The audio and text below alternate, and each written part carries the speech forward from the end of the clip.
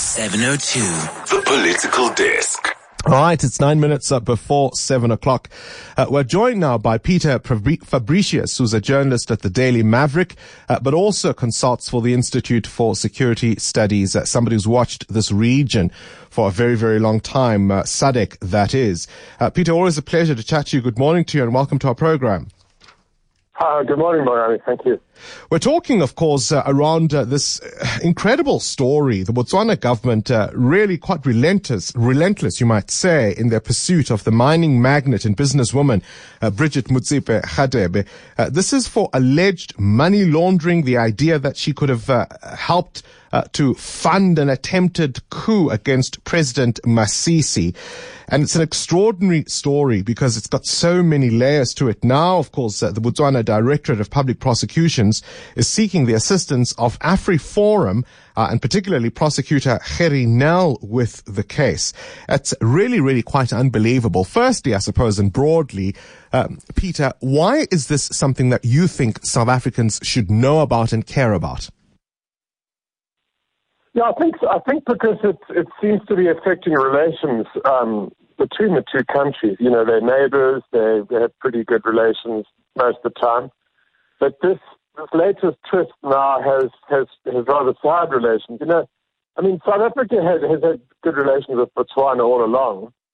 You know, new government and so on. But you could have said that when Ian Khama was president, there was a little bit of tension because he had rather eccentric views on things, and not so much with the relations with South Africa, which is fine, but his broader views about, you know, being too close to the West. I think they probably would have thought him to be unsympathetic to China, very critical of Robert Mugabe.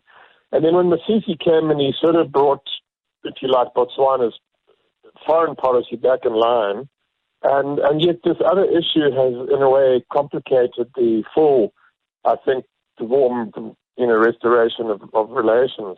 It's an extraordinary... The bringing in of AfriForum, you know.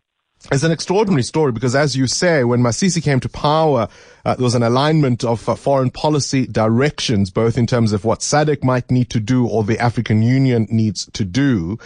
When these allegations first surfaced, President sent his then International Relations Minister, Lindiwe Sisulu, to Gaborone to assure the Masisi government that his government had nothing to do with this. And of course, Bridget Motsepe-Radebe has been at pains herself to not drag the names of her highly connected relatives into this.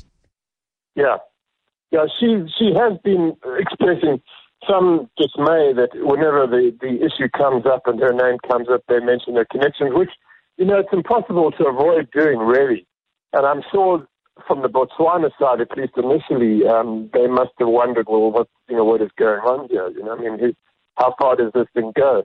You know, the thing about that case is that the way that these allegations have now been framed, when AfriForum popped up the week before last, when Gerrie Nel announced that he'd been taken on to try and pursue the case, is that they just seem so outlandish. You know, in the beginning, there's been outlandish elements all along. In the beginning, there was the supposed meeting of plotters at Vic Falls, and the Zimbabwe Central Intelligence Organization was supposed to have intercepted it and deported her. And I mean, Andrew Young was involved, can you believe, at the beginning of this story. Yes, and Ambassador, no one to figure out where this comes from. Now, if you're just saying, okay, she's a good friend of Ian Khama's, which is true, for going back a long time, was she perhaps trying to help him in some way, or his faction to win the election with some financial assistance? I don't know. I don't even know, to be honest, what the Botswana law says about that. Is that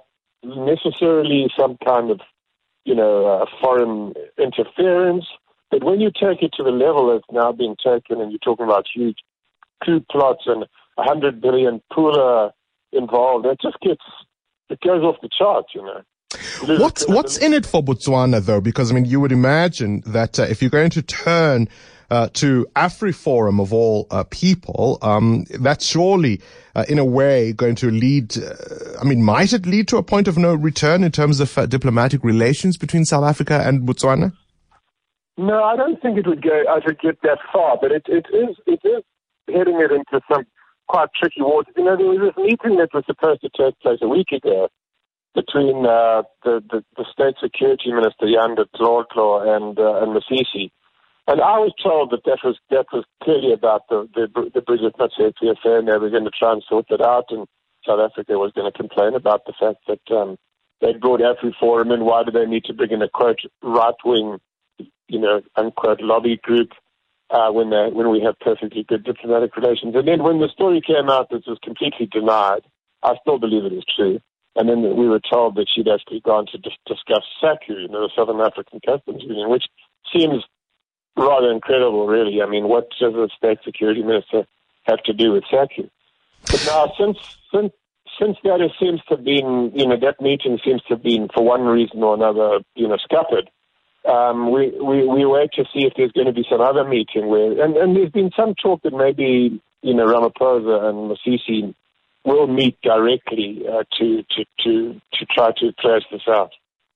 Is it at all possible that this is simply about internal domestic posturing between the current Botswana president and his predecessor in terms of their own falling out, and that in a way Bridget Motsepe-Radebe is just you know, an unlikely victim of things that have very little to do with her?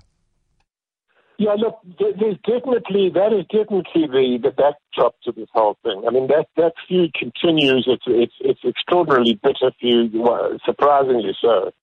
And even though, you know, we've had the election, and that's where, I mean, I was thinking that maybe once the election was done and dusted and the CC is, you know, in power, and so the whole threat of some sort of political, you know, after had been passed, that the thing would blow away. And then we hear that even at that time, just before the election last year, is when they were submitting this request for mutual legal assistance to South Africa. Yeah. So he still seems to regard Khama as some kind of threat. And Khama's people think that he's going after those around Khama, you know, like trying to pick off his allies. And so, you know, yeah, in that sense, I suppose she's one of them. What's the worst case scenario for her, and what would that mean for our diplomatic relations?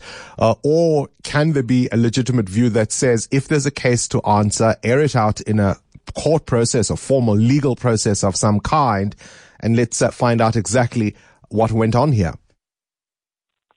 Yeah, you know, I mean, I guess in a way, what you're asking is, would she be extradited? Now, it's hard to imagine that would happen, but I suppose if they manage to line up convincing evidence of some kind of, you know, violation of the law, I mean, I don't think anything vaguely approximating the kind of charges that have been publicly aired.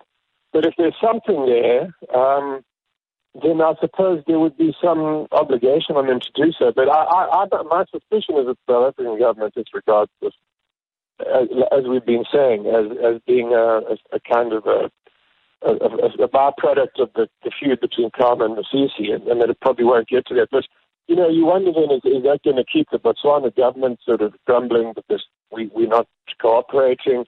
And so it does have potential to just keep relations slightly sour. I don't think to ruin them, but to keep them, you know, on a less than optimal footing. Complicated stuff there. Peter Fabricius, Institute for Security Studies consultant. He also writes for the Daily Maverick on that situation with our neighbor, Botswana.